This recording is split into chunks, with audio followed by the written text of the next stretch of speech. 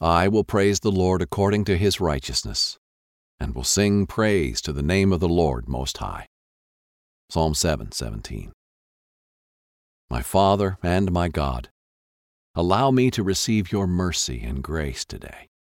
Fill my heart and mind with your light this morning. I know that you are with me today to carry me through unfavorable situations and undesirable feelings. Remind me of your presence when I find myself distracted by people and overwhelmed by outcomes. As the day unfolds, there might be situations that seem unfair and out of my control.